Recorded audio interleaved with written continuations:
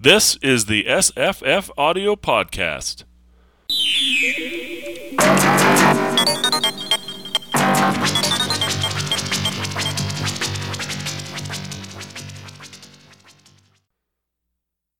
Hi, I'm Jesse.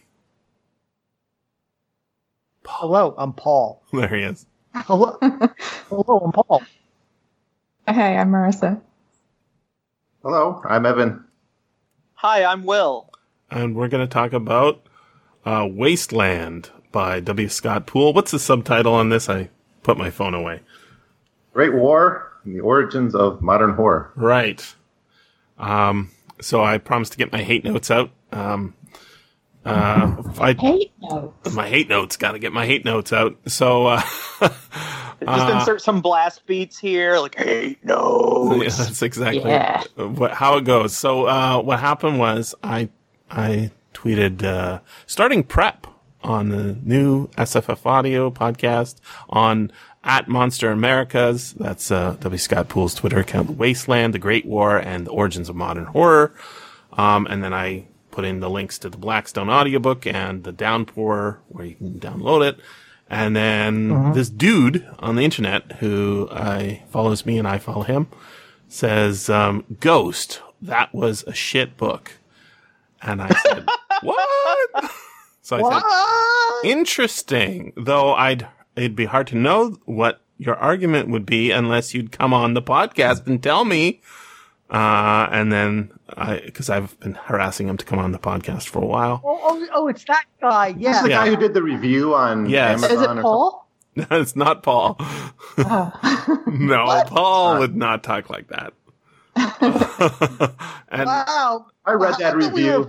so I'm going to read that review for you. This is a 2-star review from Amazon. And tell me where you disagree at the end, okay? He's titled it, Not Quite Waste Paper, a Modest Pop History of Horror. Wasteland, The Great War and the Origins of Modern Horror is a modest pop history of horror in the early 20th century, focusing thematically, if not always chronologically, around World War I. W. Scott Poole isn't exhaustive in the breadth or depth of the subject he covers, and his endnote citations certainly don't measure up to any academic standards. But he has an easy readable style and tries to give an overview of the themes and developments of horror stemming to or connecting to the Great War. Competent and entertaining enough, but not rigorous. Probably a good vacation read, but don't actually cite it for your undergraduate essay. Do not go looking into this book for any kind of deep examination of the works of horror, film, theater, or literature connected to or deriving from World War I. This isn't about the horror in the trenches or that rose out of it per se. It's about how thoughts and concepts of horror were changing around the same time, such as Sigmund Freud's thoughts for the time on War and Death, 1915, which by itself is a decent lens as any to consider how the context of the period was shaping the very notion of horror that gave us the classic universal monsters and Cthulhu. Poole is at his most competent when putting together a broad narrative, but the focus shows a lot of weird gaps for those that know the actual territory. For example, he has a reasonably accurate sketch of Arthur Machen, but doesn't mention the Bowman and the Terror until a later chapter. The book is I think he mentions it a couple times, actually. The book is very frustrating to read. Yeah, that's a weird crit. Yeah, I agree. Yeah. The book is very frustrating to read in the sense that trying to find an overall flow, it's hard to tell with Poole whether he doesn't mention stuff because he isn't aware of it or because it doesn't fit whatever narrative he's trying to construct, and he'll cram it in later. Occasionally bizarre constructions are jarring. Anyone would call Cthulhu Godzilla with Tentacles is a book that deals with the things long before Godzilla was conceived is very strange to me.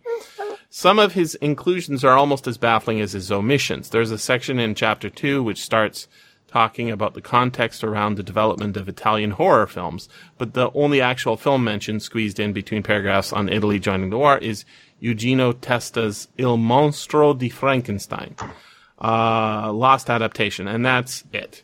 And the book dives into Mussolini coming to power in the interwar years. If Italy made any other horror films before the emergence of Dario Argento and Mario Bava, Poole doesn't mention it, which begs the question of why he mentioned Frankenstein if he wasn't going to dig into the subject a little more and talk about the Italian horror films, but it isn't there.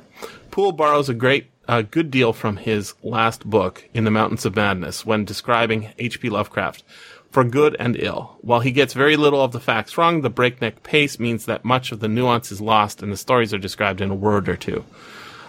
Wasteland's characterization of Robert E. Howard and his fiction continues to show much the same flaws as his previous book. The author clearly has little to no grasp of his subject here and is unwilling or unable to address the subject in anything like depth. Race and the Weird Tale is almost a random collection of sentences which Poole might have assembled from several different drafts at points. And what should be one of the stronger portions of the book ends up much poorer than it should be. Waste paper? ? So this is actually a reference to a Lovecraft poem, which we should talk about. Not quite. It's the lit crit equivalent of a very long wiki article with plenty of citation needed. For readers with no background in the subject, it's a starting point for casual pop history readers. It's comfortable volume on the shelf to dip into on a plane or a train cruise, but it isn't an insightful or exhaustive look at the horror fiction surrounding the Great War and should not be mistaken for that. So, I call it hate notes. I would say it there's is a pop horror kind of study. So. Dude, It's like I think he nailed if you're it. listening to this, and that reviewer is like your professor somewhere. Yeah. Drop your class. Yeah, I see that too. Yeah, no, but see, I think his problem here, that is Bobby Deary. I think that's how I'm saying his name correctly, because I'd never talked to him. He won't come on the podcast, doesn't listen to podcasts. In any case, I think the problem here is he's talking about, you can't cite this in your undergraduate essay. And I would say, I'm sure you could, because most undergraduate essays are terrible. But more importantly, this isn't that kind of book anyways. It isn't a primary source. And this is not it's not the book he wants it to be, but the book is good for what it is, but apparently this guy wanted the book to be something else, and that's not fair to say, oh, this is not the book I wanted. Where you're critiquing you're comparing it to a book that doesn't exist. That's he says it's not exhaustive, fair. But it doesn't promise to be exhaustive. Yeah. Here's the thing. Yeah. Go for Historians, and Poole's a historian, right? Mm-hmm. That's his training. Cultural historian, I guess. You piece together, you got like making a puzzle, and you got like 1 million pieces, and you choose like 1,000, and you put it together because a 1,000-page book with 500 pages of footnotes. I've read those things. They're not fun. Mm-hmm. So they're useful. They have their place, I guess, but that's. I think one of the problems here is, he's writing, Bobby Deary's writing a review for Amazon. So it says rank it out of stars. That's the very first thing it asks you for, right? Or most important, you don't even have to do anything other than that. You could write stuff about it, rating versus reviewing. And he's got like the lowest review on the Wasteland that's on the Goodreads or the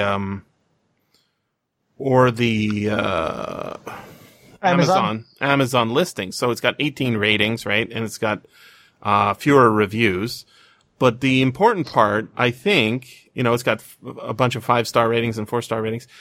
I really like looking at negative criticism because what I see in this essay is actually highly accurate. There's very few, other than the point where something is mentioned in the wrong, he doesn't mention it until later or whatever.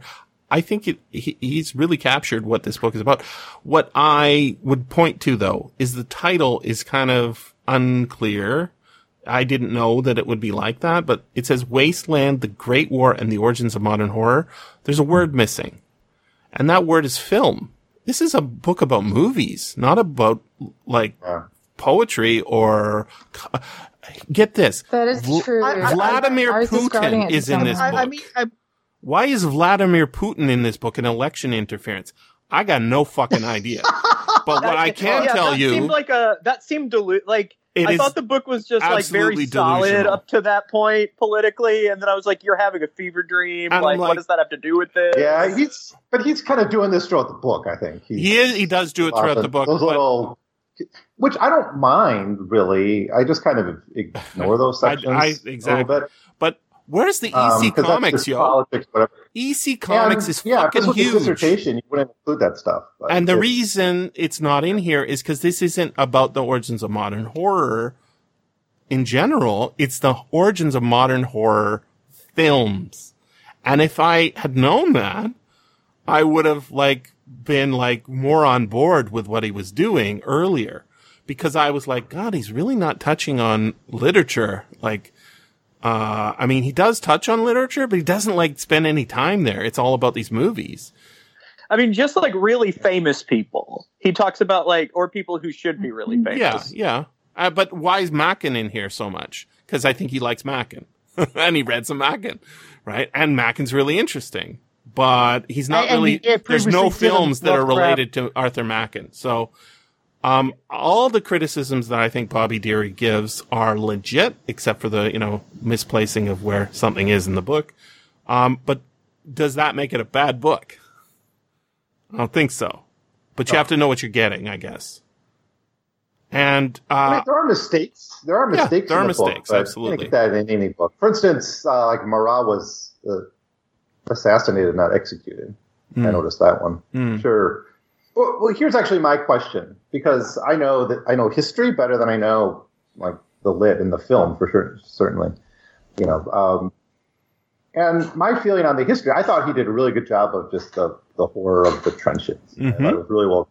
Yeah, really felt it. That's it. I think his thesis is good. But when he talked about the world history of it, it is kind of stuff. If you took high school world history, I'm teaching AP world history now. If you took that course, you don't really learn that much about the history. The Balfour Declaration, the Russo-Japanese War. That history is pretty freshman stuff. And I just wondered if it's the same in the if someone who's ensconced in film and literature of this period, they may not get that much new out of it. That's what I'm thinking. So if that's the same level of analysis. But the question is, who is the audience for this book? If it's T.C. Mitz, then they have a vague idea what happened in World War I, and even less vague idea about horror film. And so T.C. Mitz, or for example, I'm stealing from an old book. Or me, for example, I don't. I'm not steeped in history. Yeah, and I also don't know all this film stuff. So for me, it was a really cool way to put everything together. And I love being reminded of history and being reminded of what happens, because I don't really spend a lot of time there. I think that he did something interesting, and his thesis, I think, despite the sort of, he's got 1,000 out of 1,000,000 puzzle pieces, and he picks 700 of those pieces are good, and then there's 300 of those pieces why'd you pick those, Dud? I don't get that. Why is Vladimir Putin in here? And there's so many pieces that. Right, that World War Z. Why is that? Why is he, or Annabelle? Look, I think because he's trying to do a through line from the Great War to present zombie, and so you have to talk about Max Brooks in that context. The Great War never ended. Strictly academic history of the culture of this period, you wouldn't do that. Go for it, Will. So it's about the audience. What he's actually trying to achieve. But he's making he goes. His thesis is too much. His thesis is a little his thesis is sound, but he takes it too far and shoehorns things into it. And but when I say he takes his thesis too far, he says the Great War never really ended. We're reading this book more than 100 years after the end of the Great War. So the Max Brooks, he's talking about it on U.S. Army bases and how they're canonical texts for military nerds. It's he's trying to say that's because it's all about the Great War, which is culturally speaking still ongoing. We haven't ever let go of it. Even though he contradicts that thesis when he starts talking about the movies that came out after World War II and was like, well, nobody actually wanted to think about the horror anymore. Yeah, so his thesis is good, I think, but he is all over the place, and there's so many things that are missing that are so important. So EC Comics, right? The whole reaction against horror that he mentions, in between the interwar years, right? Which was driven by the Frankfurt School people. Mm-hmm. And the fact that we spend so much Frankfurt School guy. the fact that we spend so much time talking about German movies and German filmmakers is, I think, interesting. But think about the thesis is very broad, right? It's about the origins of modern horror, not modern American horror or modern, Western European horror, or it's very broad. Because he even goes to like the Ringu and stuff. Yeah, he tries to make this as global as he can. And yet, I think I might have mentioned this, I don't know, to Scott Poole or somebody when I heard about this book the first time.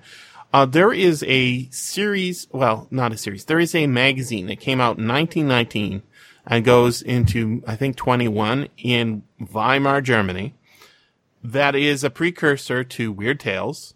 It comes just before Weird Tales, and it is a weird magazine. It's called Der Orchid Garden, and it's got a whole bunch of stories that are full of skulls and werewolves, and it is a weird magazine. It is a weird magazine in the same way that Weird Tales is a weird magazine. The thing is its legacy is, I don't speak German, right? So I went through it with a German friend, and I found a poem, and we translated it together. A single poem from the first issue, I think it was. And it's a really good poem. It's not about World War I, but it's got that horror sensibility, that weird sensibility, and the images that you just see flipping through this magazine are absolutely consistent with Poole's thesis, right? That there is World War I did a number on the human psychology of the people who were impacted by it, which is a lot of people, right? North Americans, Europeans, a lot of people were Africans, impacted. Africans too. But, we don't get a lot of, we can see it in the works. We don't get a lot of works out of Africa that we know about, right? So I can't speak to that, but I can totally see it in what's going on in the writing about Africa anyway. Yeah, absolutely. And the thing is it would be totally worthy of inclusion in this book, even though it's mostly focused on film. Because it's just, I think there's a lot of art too, Jesse. I don't know. Absolutely. You're right. You're right. There might be as much about art as there is. You're right. I don't know. I'm not going to count the pages on that. I think, especially in the middle section on the bodies. The way to explain this is not to say who is the audience. When it talks about Picasso. Yeah, exactly. Yeah, and photography. The way to explain this is not to say who is this intended for? What is the audience? I think that's a mistake. I think what you're seeing is Scott Poole's interests, and he puts it together as a book, and there's nothing wrong with that, right? But this isn't the definitive story this isn't a survey, which is, I guess, why Bobby Deary is rating it 2 stars. And I see that. And he says, a modest pop history of horror. I think that's exactly what it is. Right? And so, for example, when Scott Poole talks about, In Flanders Field, this very famous poem written by a Canadian surgeon in World War I who is killed in the war. And it's, you guys all know this poem? No? I know the part of the book that mentions it. All right. I'm going to give you the poem because it's propaganda in Canada. We are hardcore propagandized on November 11th. If you're not wearing a poppy, you are kind of in trouble. I mean, nobody's going to arrest you. It's like a four feathers sort of thing. It's like people who don't even know what it means are wearing it. And the money that is generated by buying these goes to the Legion, the Royal Canadian Legion. So you're giving it to veterans. So I'm going to read this poem. I think it's kind of the same in New Zealand. Yeah, I think everyone there they buy poppies and they don't totally know why. Yeah. Yes, exactly. Yeah. And so in the States, we love World War I, but don't celebrate it in an annual way. Right. So what I want to point out is that when he does this takedown of this poem and this thesis in this book, I'm 100% cheering because it's fucking sick, yo. This is a sick poem. It is fucking sick because for years I've been, on November 11th, I don't wear the poppy. And when people ask me why I'm not wearing it, I'm I honor the veterans by knowing what the fuck happened in World War I. Now, usually I don't say what the fuck. I study the history of it. So I care about what's going on. And that's why I'm not wearing the poppy. And of course, nobody cares about that, right? They're looking at it as you're not conforming. You're not wearing a mask. You're not wearing gloves. You're not keeping social distance. They treat it like that, right? That it's just a social faux pas. So I'm going to read this poem to you, and then I'm going to, you'll see exactly why it's evil. In Flanders fields, the poppies blow between the crosses row on row that mark our place, and in the sky the larks still bravely singing fly, scarce heard amid the guns below. We are the dead. Short days ago we lived, felt dawn, saw sunset glow, loved and were loved, and now we lie in Flanders fields. Take up our quarrel with the foe. To you from failing hands we throw the torch. Be yours to hold it high. If ye break faith with us who die, we shall not sleep, though poppies grow in Flanders fields. So, to me, I don't think it's even very great poetry. I think it's okay. But more importantly, the last stanza and the symbol of the poppy, fucking evil. Here's why. Yeah, cut that last one off. Right? But the poppy is a Mr. Jim Moon podcast sort of has this built into its thesis. The poppy is the dreaming and desensitizing flower, right? It's the flower you associate with being put to sleep and having pain removed, right? And when my father was dying and was full of pain, that's what they gave him, the juice of the poppy. And it was not good for me because seeing him, high on this drug made me freaked out as I'm worrying about him dying. So I got a personal thing going on with the juice of the poppy, right? But more importantly, when you take this drug, this poppy, and you are put to sleep, what do? You take up the quarrel with the foe who... What the fuck is World War I about? Why are we doing this? I got no fucking clue. It's not, all the people who signed up for it, Lovecraft wanted to sign, what the fuck is he thinking? He does not understand reality. You're putting your fucking body in a meat grinder for nothing. For making, a few rich guys richer and to make, some swaggering assholes, be able to lord it over their enemies.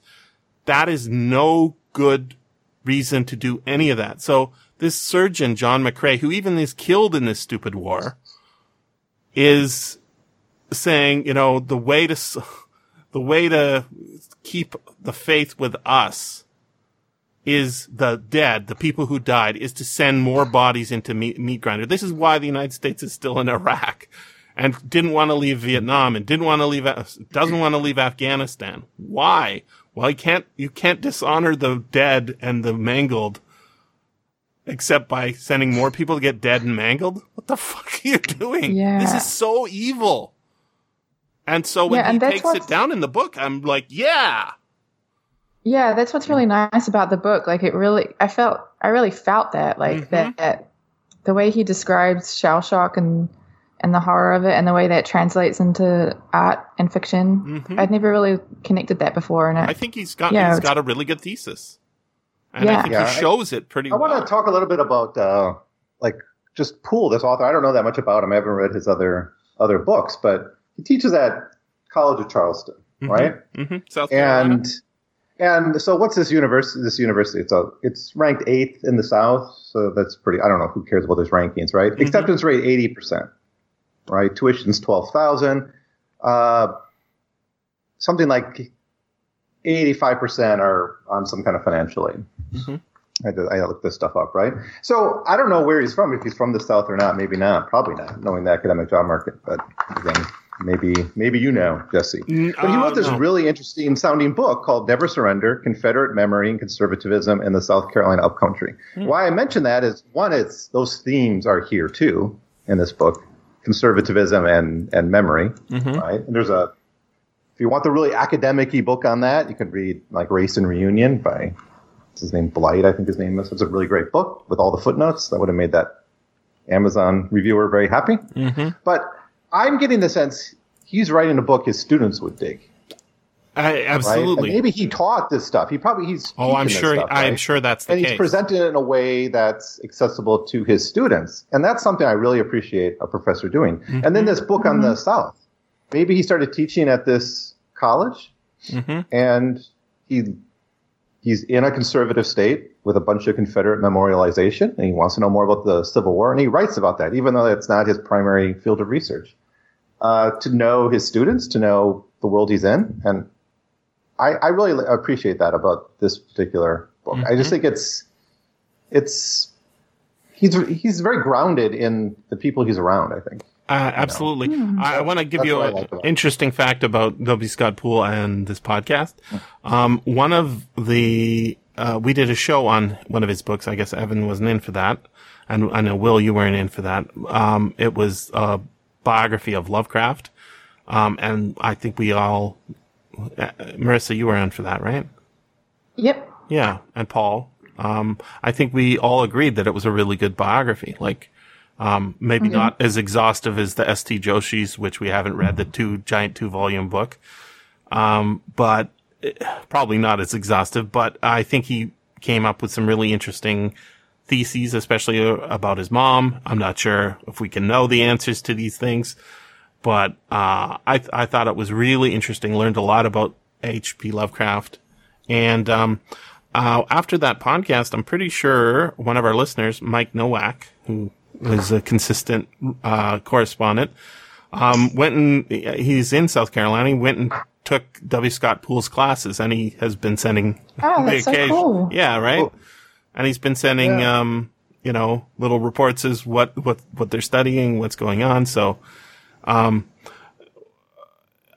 don't have any personal contact other than, maybe I tweeted at him or something. But I agree with what Evan said. This is a really good sort of introduction to the subjects. And because his thesis, I think, is pretty good, it's a little bit wide. But I also noted that on Downpour, they classify this in the section Media Studies. And that makes it wide enough to sort of cover things that aren't just straight up literature. Like, it's, I guess. I mean, Putin? Well, not that wide. I mean, I think it's fan writing. Yeah. Well, no, I think. I mean, no. Hear me out. Hear me out. Okay. I think I agree with what's been said about it being like a good introductory text. Like, I found it to be useful for those things because I haven't really been a horror guy. Mm-hmm. So that was interesting. And I knew who enough of the people were in the book to feel like, oh, I can follow this. But I mean, he's just writing about all the things that he's really into and has a lot of opinions about. Mm-hmm. That's what this book is. But he's also got a thesis, right? Which is not very fan writing. I mean, you can, honestly, I read your piece and it did have a thesis. But it was more modest than this one's. This one's got a bold thesis, right? He's saying horror as we know it is basically a reaction to World War I's Western Front.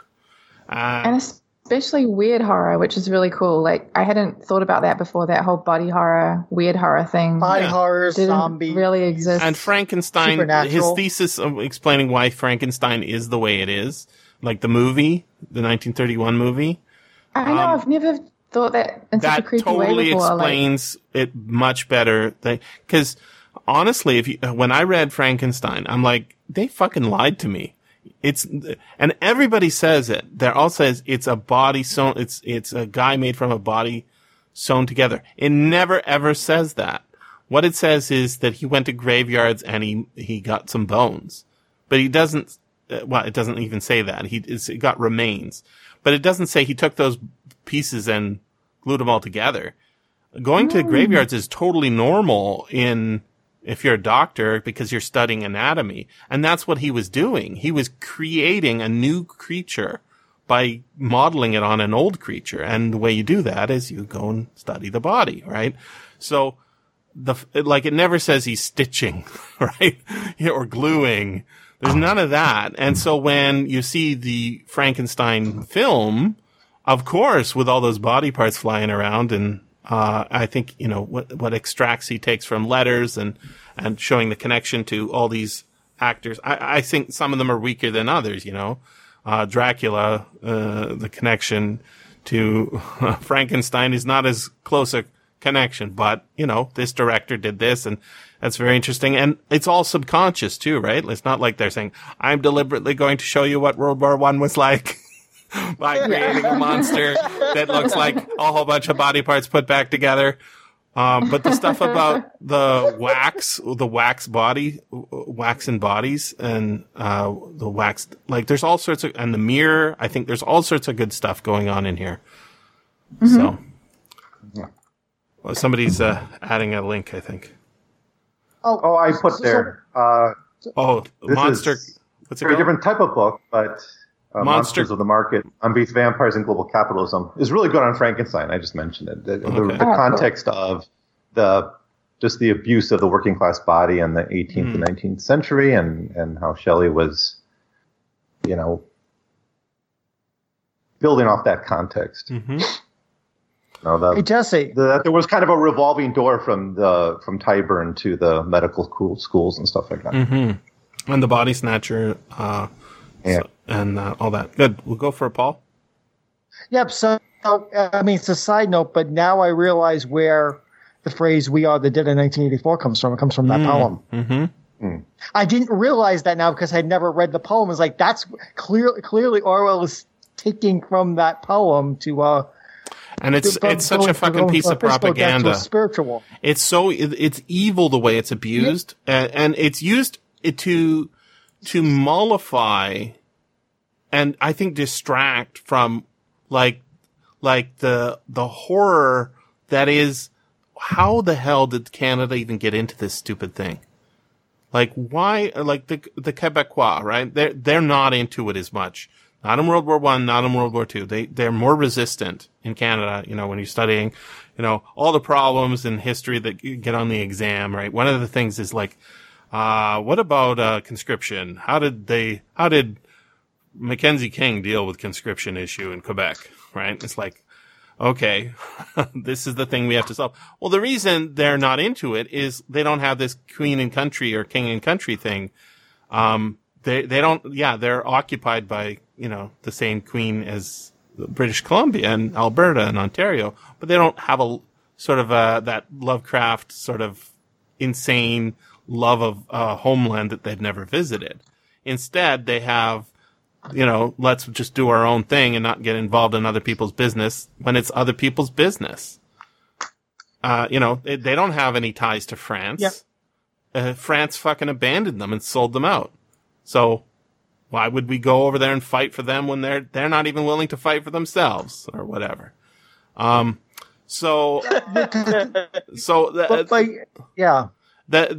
poppy is sort of, when we see, Justin, standing in front of the memorial, putting down this, wreath full of poppies, and he's wearing the poppy, and everyone around him is wearing the poppy and pretending to be sad over something that happened long before they are born. What we're actually doing is saying, don't talk. That silence that we have to observe for these dead people is don't talk about what happened.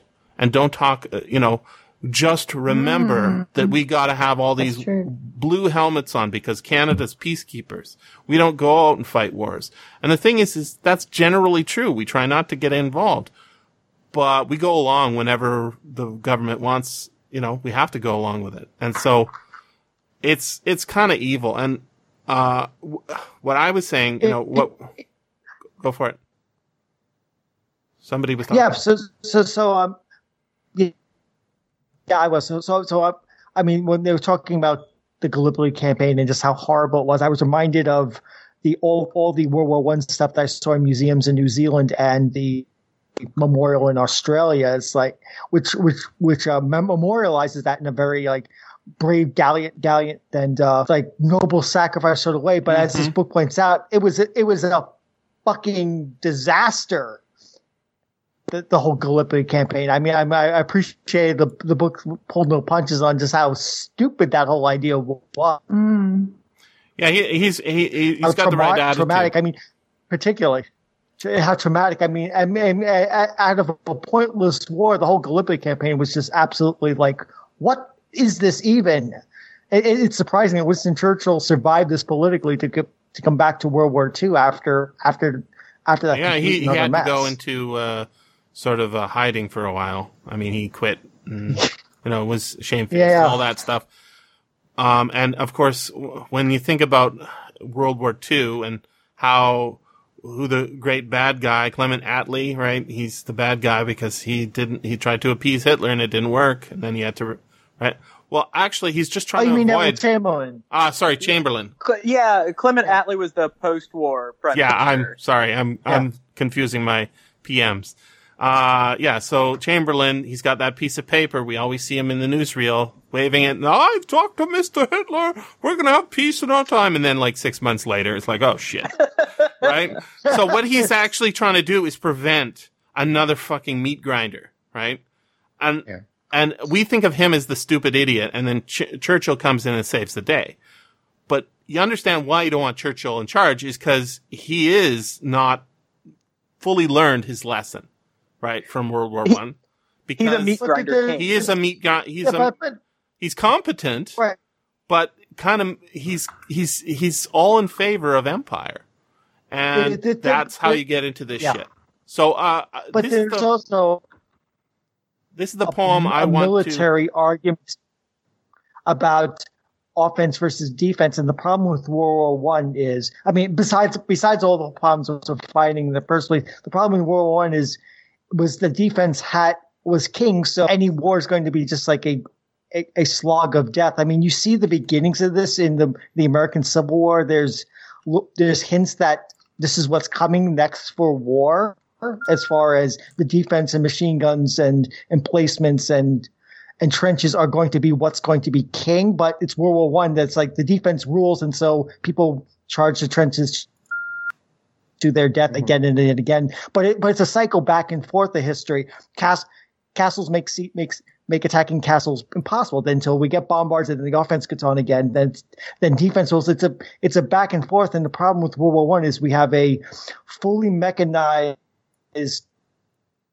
war as far as mobilizing, but it's a defensive war. So it turns out to be absolutely pointless fighting over the same town of Verdun and stuff over and over again to no effect. Whereas World War II is offense rules. I mean, World War II is a disaster in a different way, but it's not the same fighting over the same ground for 5 years like World War I is, because it's an offensive, not a defensive war. Do you remember? Well, I think there's another issue here that Jesse's getting at that strikes me. Is how much ink has been spilled, blaming people for the Second World War whose primary motivation was avoiding war. Chamberlain, Stalin, those, of course Hitler gets blamed. He wanted war, but these other figures often get put in the conversation of why the war started.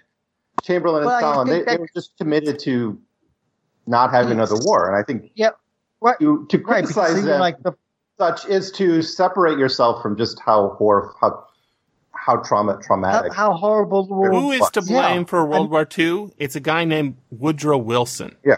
right? That's the guy who's responsible for it.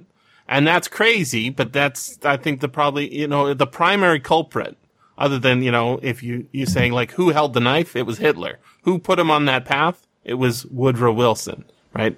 That they fucked the country up so hard, that they, like, this is actually really important to me. Like, all the stuff, the crazy Russiagate, Ukrainegate shit that happens, like, that gets in people's, like, brainworms, gets in your head like brainworms, and then you can't, like, Vladimir Putin's interfering in the election in this book. This is so fucking stupid. The thing is that brainworm shit is actually what caused Hitler to have an audience, right? Like, there is disenchantment. Yes. There is fucking something going on. What the fuck are we doing? We never gave up an inch of ground. They fought on two sides. Germany fought on two sides of this war. And then at the last minute, they're winning every battle. They don't lose any of the battles, right? At the last minute, they just give up. What's to explain this? Well, we're exhausted, right? We used up every supply. We didn't have any of our colonies bringing in stuff. No matter how many great chemists we have, we can't manufacture artificial food. This is why we go back to that great novel, right? What's the one, Marissa? The one with the under Germany? Everything's artificial.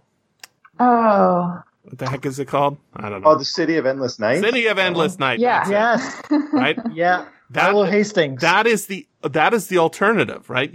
You nestle in and you make everything chemically, right? No imports. Just use all your resources and breed the shit out of your people so that you can keep fighting this war. So if you don't do that, and you don't have a good explanation as to why your government's fucked up and how your enemies were not, like, reasonable, and it all goes back to this pride. Like, if you go away from Wilson, you take Wilson out of the equation, why is Canada doing this? Well, we have to stick up for the motherland. Why is Britain doing this? Because we're better than them. And more importantly, we're in charge. And France, we rule the world. We rule the waves. We rule the world. How dare you try and come up against us, right? So all of this is this crazy shit. It all stems not about, some legit thing that any of the people who are actually doing any of the fighting are over. It's about what these few guys at the top were doing. And then instead of saying, we fucked up, I can't believe we did this, we got to change things domestically, what do? They blame. They say it was all them. Remember what they did at the beginning of the war? Look at that. They did all that raping in Belgium. Those fucking evil guys. We had to do this. And then when, the people at home are saying, my son died because some people got raped. Well, what are we going to do about it? Okay, let's extract value from those people over there who started the war. Let's crush them and make them really feel it. And I think it's even mentioned in this book, all the people who were starving in Germany after World War I at the beginning to extract, maybe it was a different book I was reading. He mentions that in this book, that like it was like equally cruel to like starve people as it is to kill them. Yeah, but like, after the war is over and they're still keeping the pressure, it's like the sanctions on, countries that are... Iran is a good example, or Cuba is another good example. Yeah. Cuba's the best example. Cuba's a really good example because they've done all the things that the City of Endless Night has done, except for the evil shit, right? They're sort of saying, look, we have to do these measures. They've got these weird dual monetary system, and their whole existence is, Cuba's so fucked up, They live in a hole in the wall. If you wanna do business with the United States by ship, that ship cannot have gone to Cuba in the last 6 months. So you're gonna go deliver some cargo to Miami, right? And then your next stop would be Cuba, and then Cuba back to Miami. That ship can't go from Cuba to Miami for 6 months. There's just a law. Why? To punish Cuba, so that any goods that are brought in can't, like, where would you rather go with your goods from China? Go to Miami or New York? Or would you rather go to Cuba? Don't want to go to Cuba. The market's 100 times smaller. So what are the prices of foreign goods? Super high. And yet somehow they manage not to, starve to death. That's admirable. And the fact that the United States has been doing this for 50, 60 years, insane. Absolutely insane. And it's the same kind of evil pride that the British were running. So, the same isolation in the Soviet Union. Absolutely. So even more, and 90 years. Yeah. So there's a poem I think should be replaced, in the Canadian mind and every country that talks about World War I's mind instead of that horrible, McCrae poem. This is by Wilfred Owen. I sent it to the group here. It's called Dulce et Decorum Est. Bent double, like beggars under sacks, knock-kneed, coughing like hags, we cursed through sludge, till on the haunting flares we turned our backs, and towards our distant rest began to trudge. Men marched asleep. Many had lost their boots, but limped on, blood-shod. All went lame, all blind, drunk with fatigue, deaf, even to the hoots of gas shells dropping softly behind.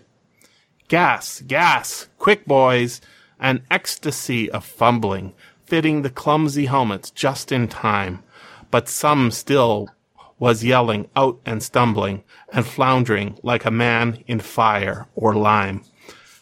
Dim through the misty panes and thick green light, as under a green sea, I saw him drowning. In all my dreams before my helpless sight, he plunges at me, guttering, choking, drowning.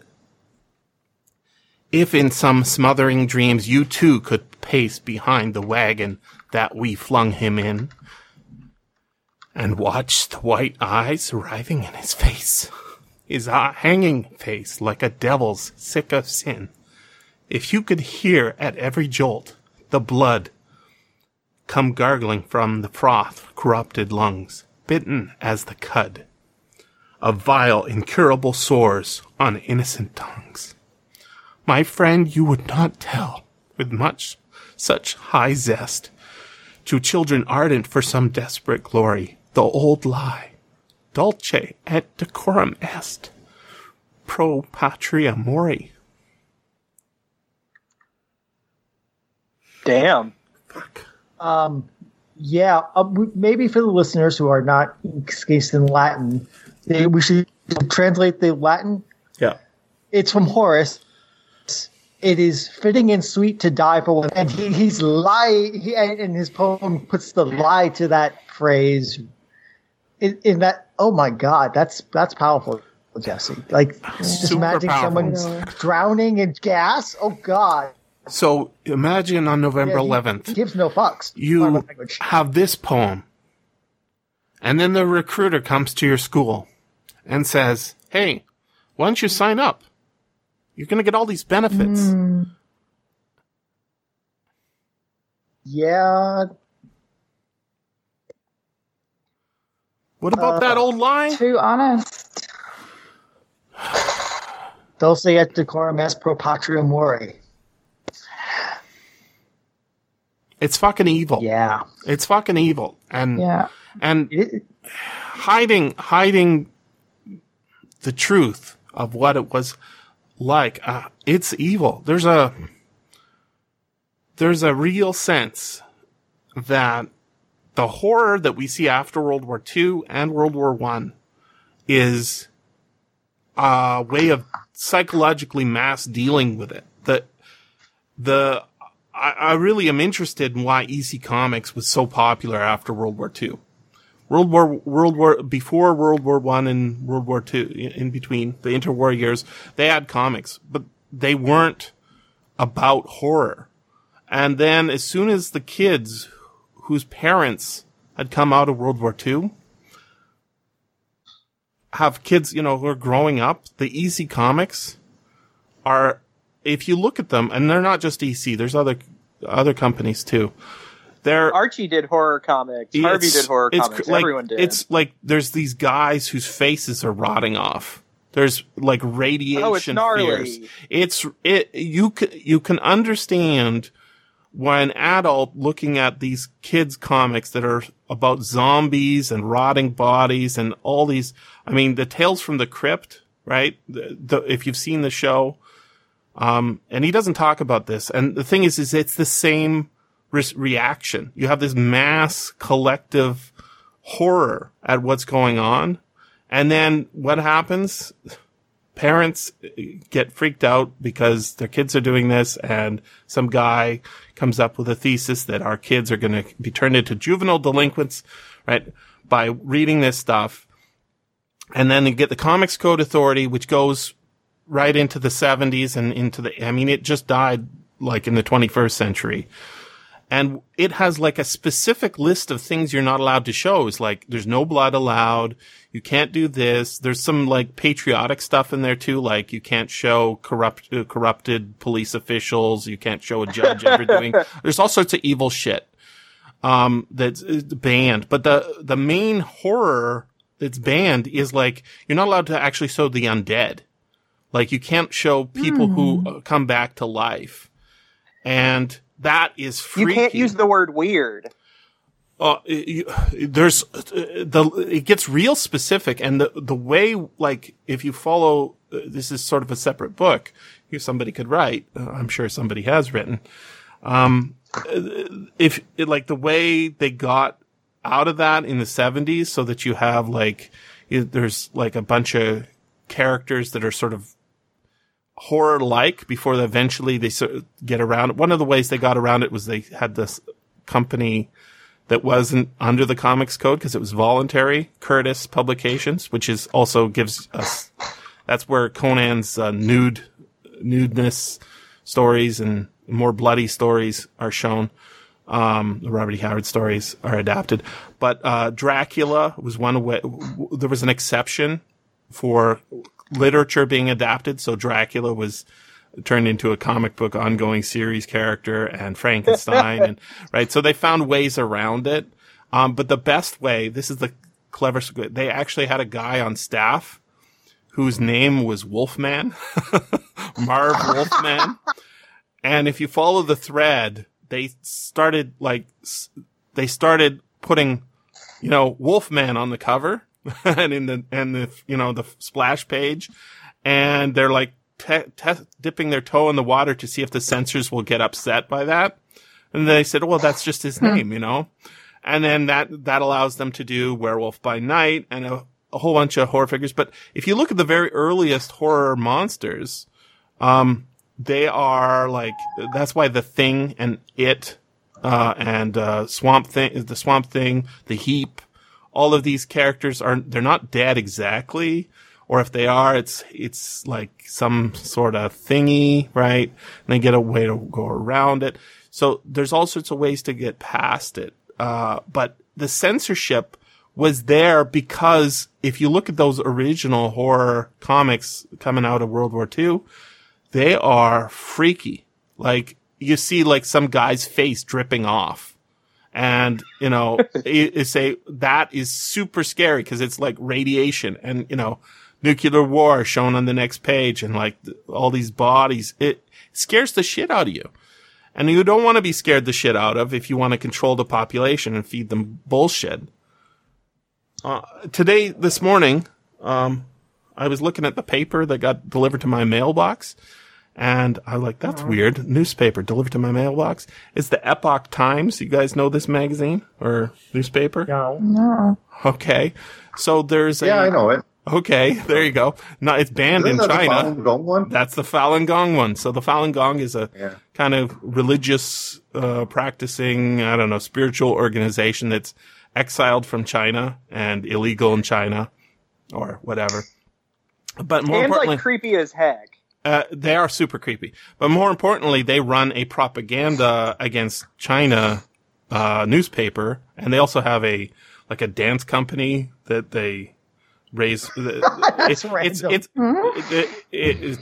traditional Chinese dance, they call it, but it's not really traditional Chinese dance. It's just, in any case, it's kind of like Scientology, but for Chinese. And obviously just different story behind it, but it's a cult or religion or whatever. And the whole newspaper, I don't know, the 6-page newspaper I got, it's just anti-Chinese stuff. And they're saying, like, mostly based on the coronavirus. Basically, they've got a hate on for the Chinese state, right? And I'm like, this is actual propaganda delivered to my mailbox, right? Right. As opposed to what Vladimir Putin did, which is absolutely nothing. And I mean, $100,000 on Facebook ads, half of them after the election. Okay. And then think about this. There's a hashtag on Twitter that got removed. It's Biden drop out. Who is interfering with our election? Understanding how history works and who controls the media and who allows censorship to happen is your only defense, really, against us being railroaded into another fucking one of these wars. It's the only defense we have. Understanding the propaganda and how evil and insidious it is. Like, there shouldn't be a whole thing about John McCrae's poem. It's not that good as a piece of literature. It's not powerful as a piece of literature, except in the job that it's doing. It's a soporific. It's an analgesic. It's something that makes you go to sleep and you just sit there silently waiting. Think about the dead people and think of what you owe them. That's not what we should be thinking about. We should be thinking about who killed my mom, who killed my dad. Right. Why the fuck is my brother Johnny all mangled like that? And then that's a real defense. So this book is really interesting because it taps into these and also buys into some of the propaganda. Like, it taps into why this stuff is undercurrents and, you know, all the stuff about Goebbels censoring films, right? It's really interesting. It's really important. I think Poole has a little bit of a worry here, and it's not really well documented. And it's, you know, especially that chapter on fascism, I think that's where it really comes out, where he's got some concern that some of these motifs and themes can get repurposed and revived, zombie-like, by the alt-right. I think that's he's got Steve Bannon in here, concern. right? Yeah. You know, some of that's kind of old news by the point that this book was even written. But you know, I don't know. I've thought about this with Lovecraft a little bit and his current kind of popularity. And it's just, there's no causation that I can see, but I'm just really curious how popular Lovecraft is or may be among, like, the alt-right. I don't know the answer to that. I don't know either. I think, like, my sense with are like there people who the read Lovecraft and those themes we keep talking about lately? My sense with the like alt-right people, yeah, you know, maybe he's right. Yeah, like my sense with the alt-right people who buy the whole want thing. to revive the pulps is that like they don't actually read the pulps a lot. Yeah, I agree. Yeah. They're trying to revive something that never actually was. It's an imagined literature than the real literature. There was it's funny you bring that up. There was I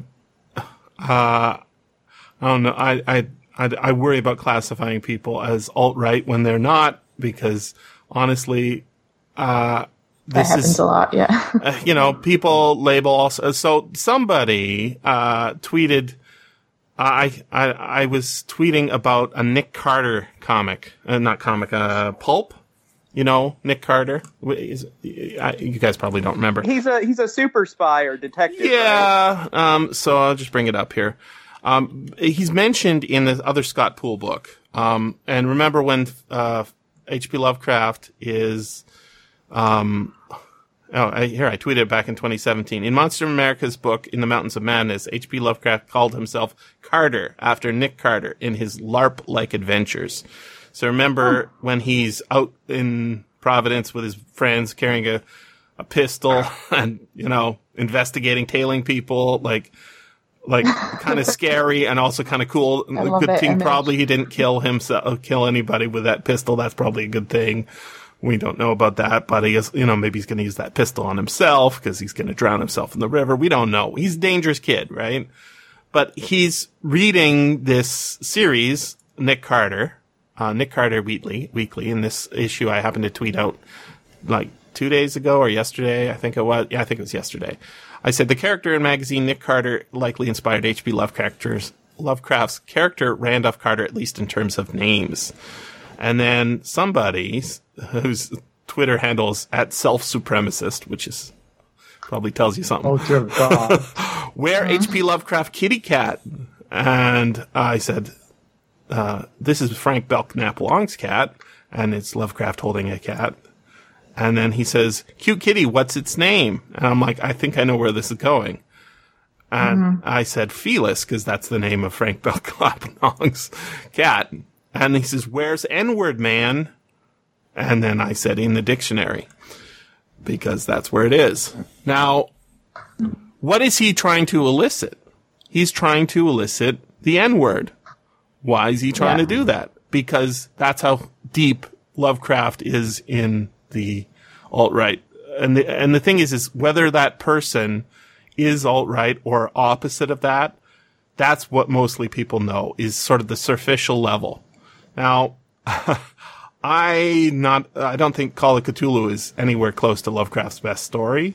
So what's the description in the book here? Is Lovecraft's, it's a giant death's head with wings or something, right? Which, I don't think that's exact. That's from the book, right? Pretty sure he said it was a giant death's head with wings, or Godzilla, right? With tentacles. With tentacles. So, it's hard to say what the answer to that is, but I guess the interesting thing about Steve Bannon is that he actually has read some shit. He's a thought leader in the sense that he's read some books. Whereas most of the people who are associated with him politically, and I'm talking about Trump, who's mentioned in this book, has not read a fucking book in his whole life, right?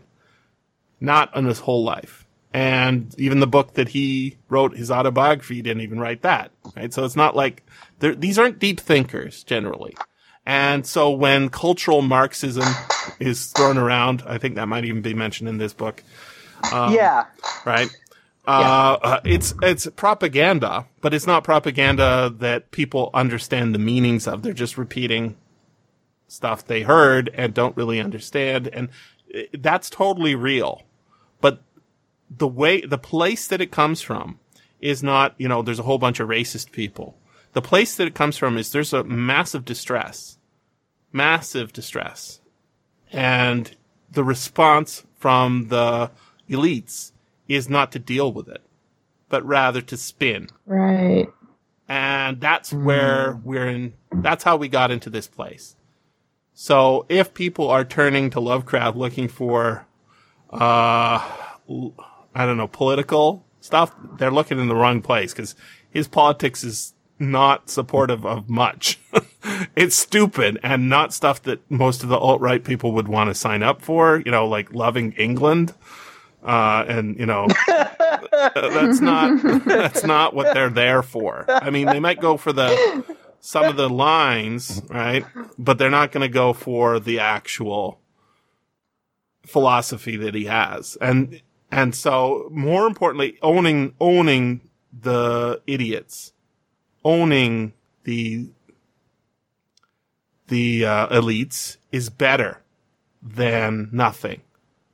And memes are easy, right? And they're fun. So why not do it? And it's dangerous to believe that shit, right? So what's this book that you're sending, Evan? Oh, because you were mentioning the social context, the social distress in the backdrop of contemporary. It's called Kill All Normies? I guess internet politics. Kill All Normies, Angela Nagel, is a pretty good book. I think she just spent time on 4chan and alt-right forums, and she comes to the conclusion that she's a leftist. She comes to the conclusion it's largely there's something the left needs to talk about, is that there is profound social crisis, and the culture wars can't win it. And there needs to be essentially class politics to address the issues at the heart of the alt-right, like this profound alienation of a generation. Yeah, but her class politics are we need immigration controls. Yeah, I suppose. Like that. I mean, like she it's like I mean, like obviously there's profound distress, but like I mean I think she like bends the stick like way too far and says like you know we need to like basically embrace xenophobia because it like is part of a real phenomenon of suffering, and you know that's not good. Oh. There's a lot of, you know, we can fix it by addressing these concerns, and they bracket them, right? And then they say, I haven't read this book. It sounds like you may have, Will. What I see is there's a lot of, you know, let's solve it in this very narrow way. We agree on these things. Right? And the thing is that is usually not like, how about the fact that, you know, 1/3 of Americans didn't pay their rent on April 1st? We're recording this on the 26th. 1/3 of Americans didn't pay their rent on April 1st. 30%. When they still aren't able to pay it on May 1st, what's going to happen? I mean, this is massive distress, and it's like we're in the perfect time for understanding like how things happen. There was there's so many great memes. There was a great meme somebody tweeted, and it was, you know, the distracted boyfriend meme. So there's a guy walking down the street, girl on his right, and another girl coming towards the camera, right? And he's looking back at the girl coming towards the camera, and he's like, his face is like, "Oh, sweet ass," or whatever, right? And the girlfriend beside him is looking at him with contempt, and the guy's name was Quarren. Oh no, his name is Tine, Tine, and the girl he's with is Quarren, right? Quarren, but he's looking at Gillo, and I'm like, you captured it, man. That's exactly it. I'm with the quarantine, but I'm looking real hard at that guillotine. And it's like, that's exactly where we are on. I've been thinking this is for a long time. Like, how can Americans just like put up with this and continually put up with this? At some point, they're not going to. They're gonna get into the streets somehow. And I've heard a little bit of stuff about that in the last week, but it's very hard to know because the mainstream media is all worried about their hair products and the fact that they haven't got their haircuts, and they're doing their terrible shows from their home, and they look like podcasters never done a podcast before. Very first episode. You guys are all better equipped now just from having a few podcasts with me than most of these guys. It's pathetic. And the fact that they aren't out there on the streets reporting on, you know, these rent strikes that are beginning to happen. This is where you get another world war or civil war or something. And I don't know. Yeah, like when you go back to the blame game question about World War I, right? You're getting into this like Germany didn't seem to lose the war. They're just exhausted, right? But there's another context to this that really couldn't have been discussed. And that was you had a revolution, right? You had a working class revolution in Germany. Mm-hmm. And that, you know, it's easier to talk about the Jews than to talk about like a class war that was being fought in 1918 in Germany. And you also have to remember that all these soldiers coming back from the war, they don't know that they've lost. They don't understand the reasons that they've lost. They know that they're ordered away from the front. They also have been told that what they're doing is essential. And what they're being presented with is, you have to eat this shit sandwich. In fact, there's no shit in this shit sandwich because we're all fucking starving. Right? And they feel like they've been propagandized just as much as the Western Front, the British and the Americans and the Canadians. They're all being propagandized too. And they're being told, this is the truth, this is the reality, you need to do this for these reasons. And then the rug is pulled out from under them. And their reward for this, even more distress. And they're being blamed. Their country is being squeezed for, having caused the war. And the best you can do is to say, well, stuff happens. That's not acceptable. And when the economy goes to shit and people are like literally starving again, and your leaders are shit. And like the left is in power and unable to deliver on anything. And how far left are they? More importantly, but I mean, like the Social Democrats were. Yeah. I mean, they were Marxists 5 seconds before they were in power. Right. But in what sense are they like? So talking about she's a leftist or whatever. I don't really care about any of that stuff. What I care about is like, are you being nice to people? Are you treating them as human beings and not trying to crush them? Because if you're doing that stuff, well, like the context was like the Social Democratic Party had been like, this political movement in Germany going back like, into the 19th century had been like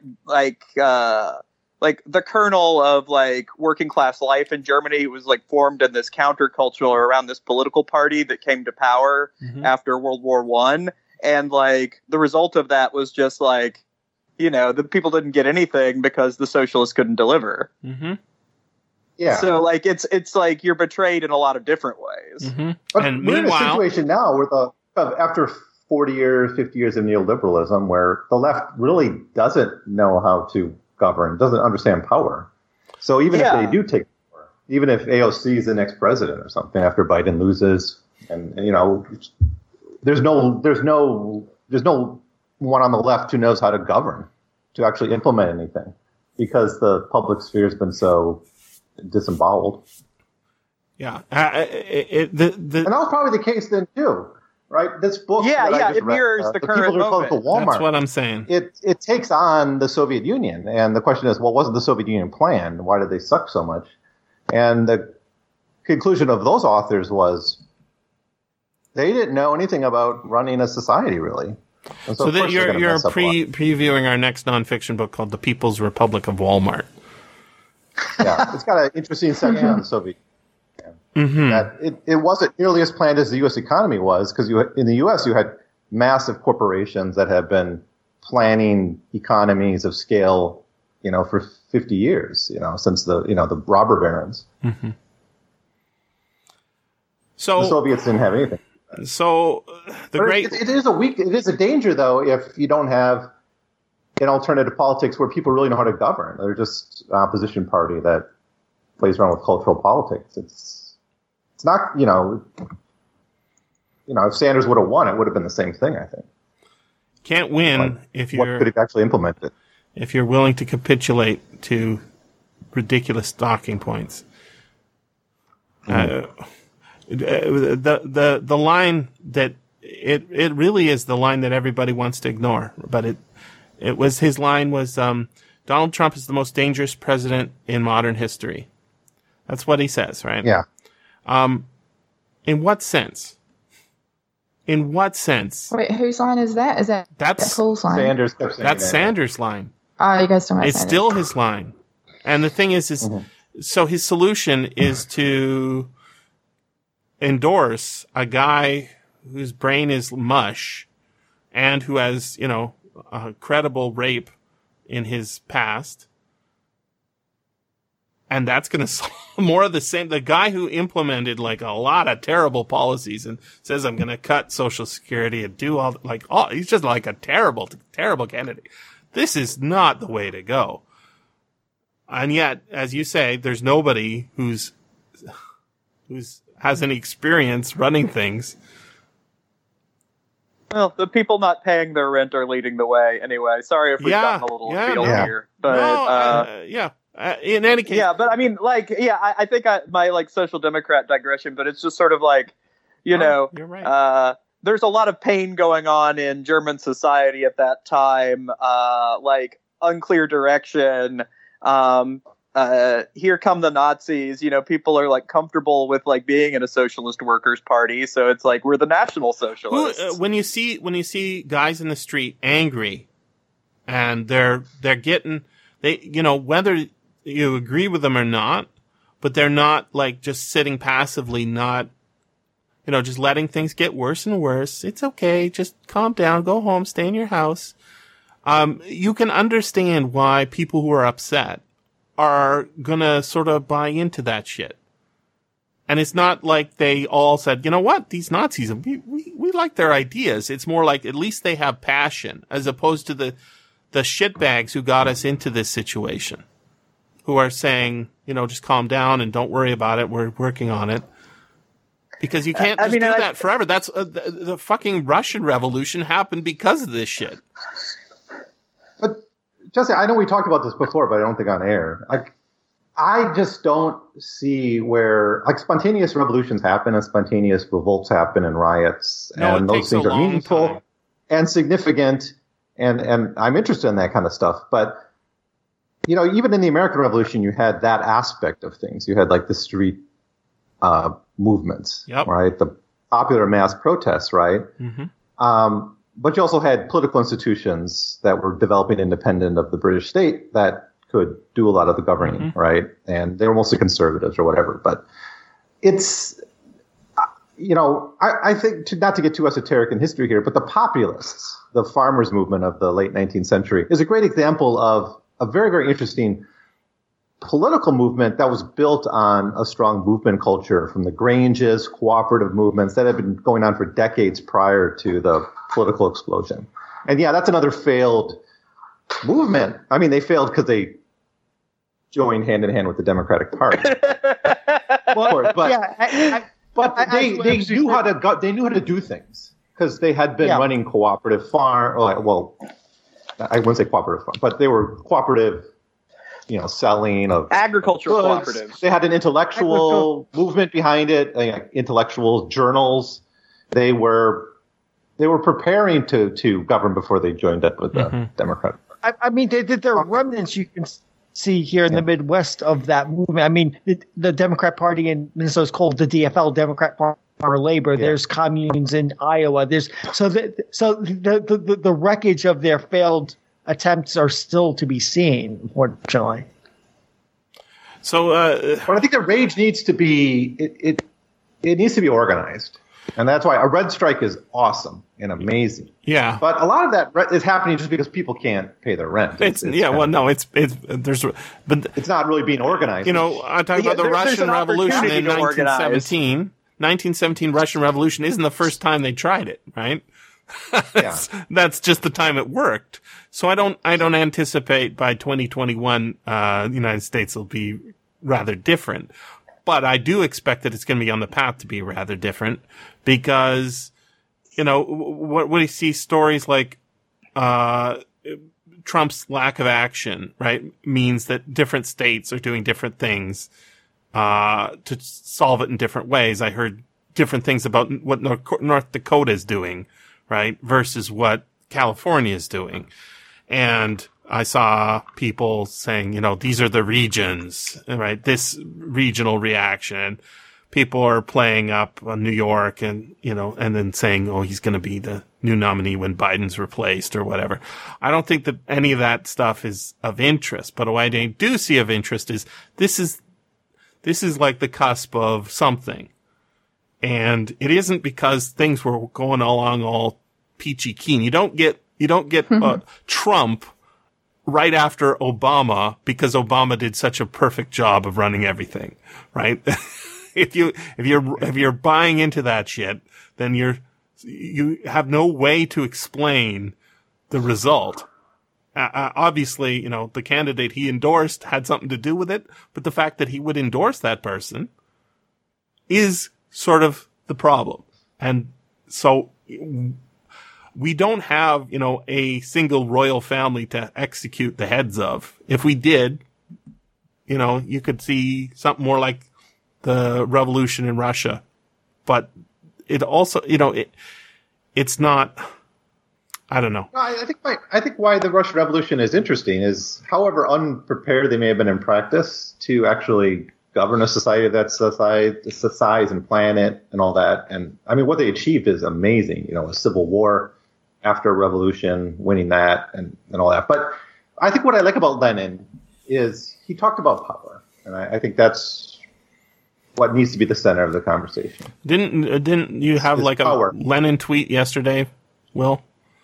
The other day, yeah. I mean, my musing on Lenin's birthday was that, like, you know, like the reason, like we can like still like Lenin and the Bolsheviks so much is that, you know, they didn't like have like one weird trick that they were trying to like use to like, because like a lot of the like socialists today, like, well, if we just talk about X, or if we just like do X kind of thing, then we'll be able to like, you know, like fooling them into letting us win. And it's That's like, right. No, like the Bolsheviks were like, okay, here's the plan. Like, you know, like we're going to like destroy this like form of government, and we're going to replace it with a different form of government.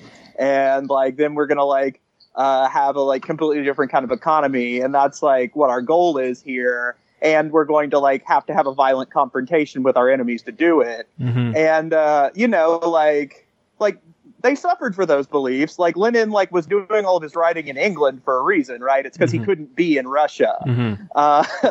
But he, you know, so we appreciate that they're like not trying to like short sell themselves. Mm-hmm. And we also appreciate that they actually like considered that there were like important like cultural differences between different kinds of people in the Russian Empire.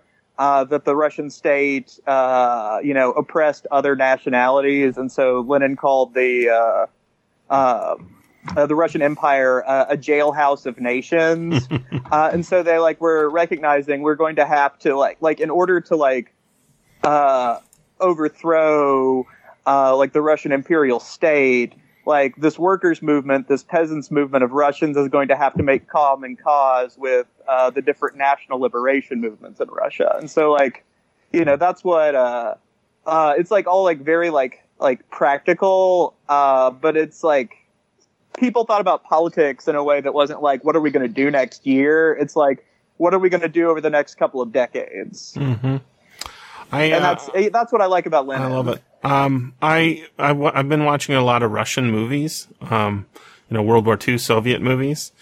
Well, they're modern movies filmed in Russia, but done, you know, modern style Hollywood movies, but for Russian audiences and with Russian, you know, language.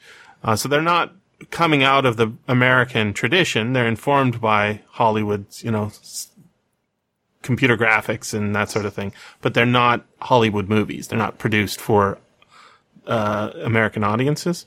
So one of them I tweeted about recently is called Panfilov's 28 Men. It's a 2016 Russian movie. I'm going to just read what I wrote here because I think it's pretty funny and interesting. It's about 28 legendary men from the 316th Rifle Division in the Battle of Moscow. And funded by crowdsourcing, Russia, the Russian government, Kazakhstan, and a World War II computer game called War Thunder, which is a free-to-play game.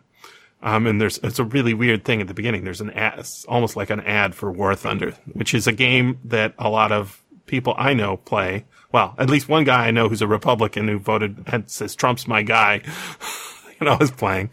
Oh, God. And he said, well, I'll keep reading my tweet here. And then I wrote, instead of starting with the action, the movie starts with a scene setting. It nods towards the quote-unquote legendary status of the story it is telling. Has the officers laying out a plan, soldiers tell each other tall tales and semi-mythological stories while they dig foxholes and build dummy howitzers. So this is the battle for Moscow, where, you know, they're trying to stop the panzers from rolling in. And then not a shot is fired for the first half hour of the film. It's all dialogue, character building. This is a film that could not have been made in Hollywood. Usually they would start with a battle and then have the dialogue. As to the story being a true story, and I quote from the Russian culture minister, It is my deep conviction that even if this story was invented from start to finish, it is a sacred legend, which it's simply impossible to besmirch, and people who try to do it are total scumbags. So that's like not at all fashion. It's so crazy. And all around the Soviet Union, I added a tweet at the bottom showing the picture, the former Soviet Union. There are statues of the survivors of the 28 men. And they have sort of that final scene is them showing those statues.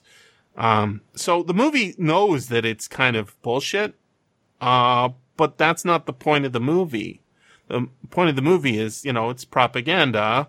But, if you follow the story of like how the propaganda spread, like people got in trouble for lying about this, but they also got, the story kept going.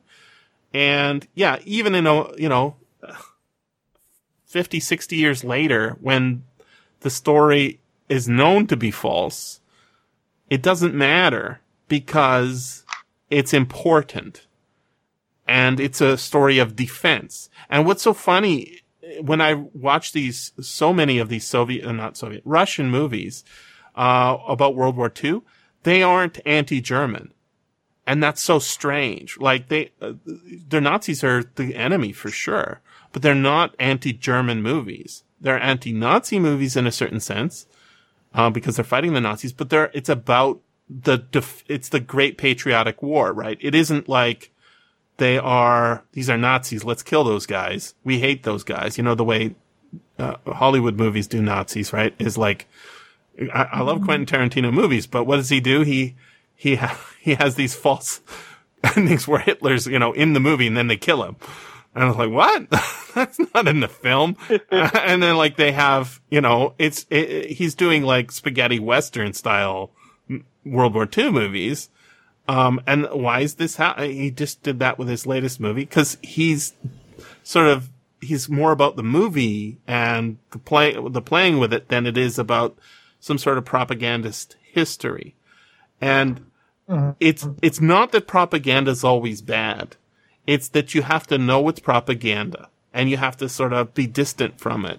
And that's what's so weird about this movie is that it's saying this isn't a true story throughout it.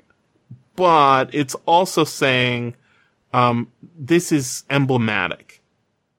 And I don't see it as an evil movie at all. I see it as like, it's they're sort of honoring that tradition like Robin Hood in the same way. Yeah? I see your point. Yeah. That it's more true than reality in some senses. I really like that, Enemy at the Gates, which is based on a book called War of the Rats. And it's, not in. Oh yeah, with Jude Law and it's a Edward good movie. Harris and really good movie. And, what's the guy who played Beauty and the Beast? He's in there too. Bunch of. Rod Perlman. Ron Perlman, right. So it's a really good movie. But it's not done from the Russian perspective, literally. It's a Hollywood movie, right? And so seeing this whole other attitude and like the fact that this guy who is worried about the Russians a little bit, but not really, and votes for Trump is playing a game. I tease him about the fact, that game you made, you're playing all the time. It's Russian. He doesn't care because he hasn't bought into the, Russia this and Russia that because he's 100% with Trump. And the reason most people are 100% with Trump is not because they're racist. It's because he is is like a thumb in the eye to the elites. Mm-hmm. He says, I'm not here to play the same games. I'm here to poke them in the eye. And the more he trolls, the stupider things he says, the better. Because he's owning the libs. He's owning the neo-libs is what I would say. And he does that every day. So yeah, he's got him bamboozled. He does. Nothing sticks. It was 3 months ago. They were all about the indictment, right? He's gonna be indicted. He was indicted. Now where'd that go? Gone. Like breeze in the wind. All right. Yeah, I mean, fantasy is a persistent human genre of thought. We'll just continue on having them. I'm gonna press stop on this because we got to stop at some time, right? Wait, we got to mention Poole's footnote. We got way please. off. I don't know. We got off. Shows aren't. Before you shut this down, Yeah, go for it. I noticed this because I got the EPUB. Some of the footnotes, he's a little bit clever in some of these. I like this one. This is footnote 13 of the final chapter at the conclusion. W. Scott Poole, In the Mountains of Madness, The Life, Extraordinary Afterlife of H.P. Lovecraft, all the publication information. And then a recent study based on more than 1 million articles and papers on JSTOR found that male academics cite themselves 56% more than their female colleagues do when he cites the stuff.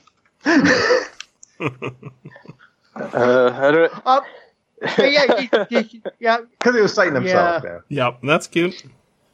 He also has one that like 40. So it's like, I wish more scholars read Adorno, Horkheimer, and Benjamin, particularly my fellow academics who teach in our European universities, deep-pocketed schools of business. In general, readers will feel they need a shower understanding the term cultural Marxism and seeing how it's used online. So yeah, there's definitely a knowing sort of understanding of what he's doing in each of these photos. I do appreciate that. Thank you for pointing that out of it. I think he's exactly what Mike Nowak was saying. He's a good teacher, and he's good because he's actually interested in his subject instead of just taking the textbook like we're saying.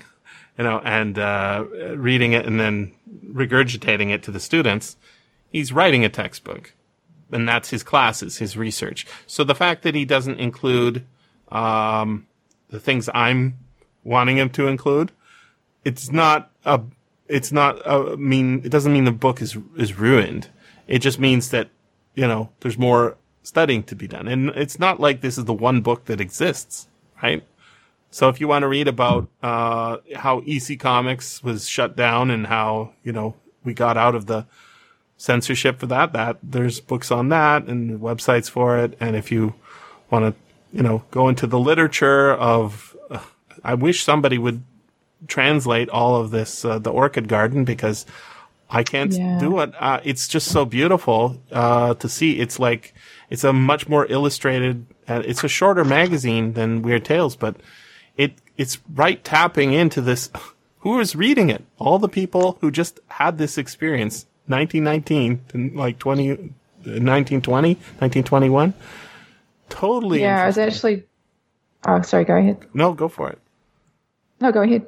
I'm done. I was going to say I was actually just following the tag on Instagram, so I can just get my Instagram filled with images from the covers because they're so beautiful. They are, right? There's a giant slug on one cover.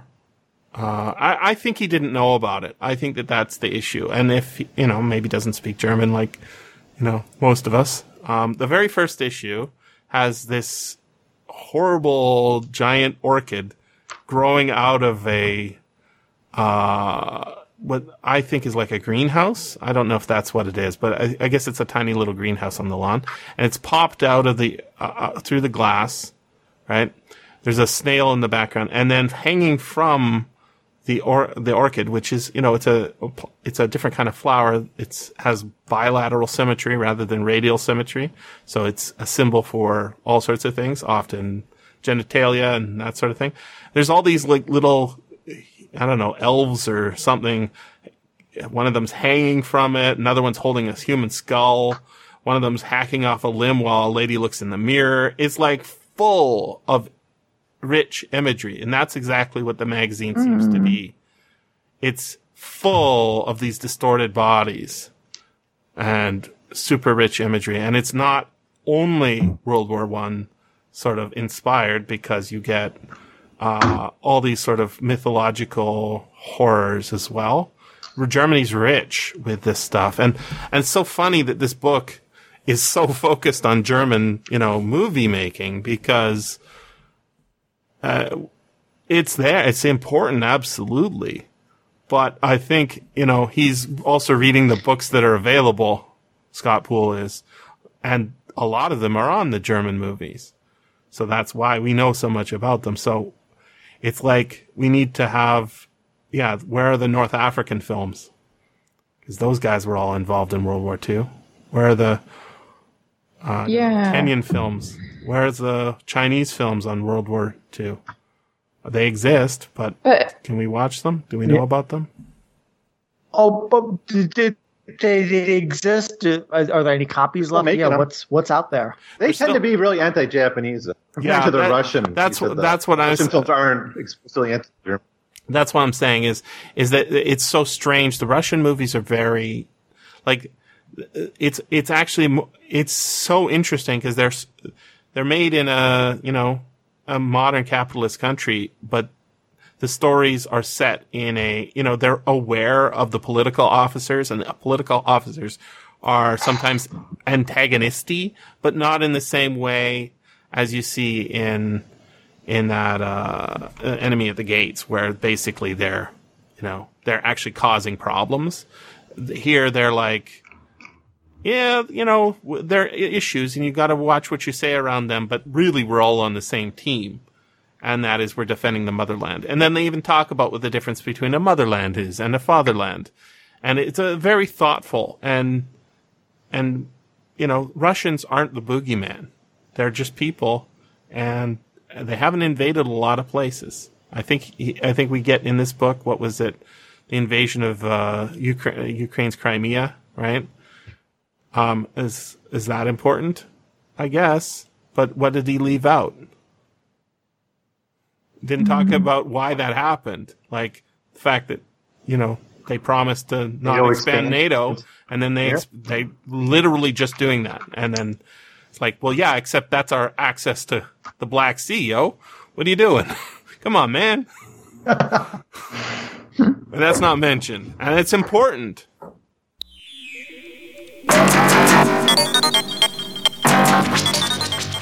This has been the SFF Audio Podcast. Please join us at www.sffaudio.com. And thanks for listening. If you enjoyed this podcast, consider becoming a patron at patreon.com/SFFaudio.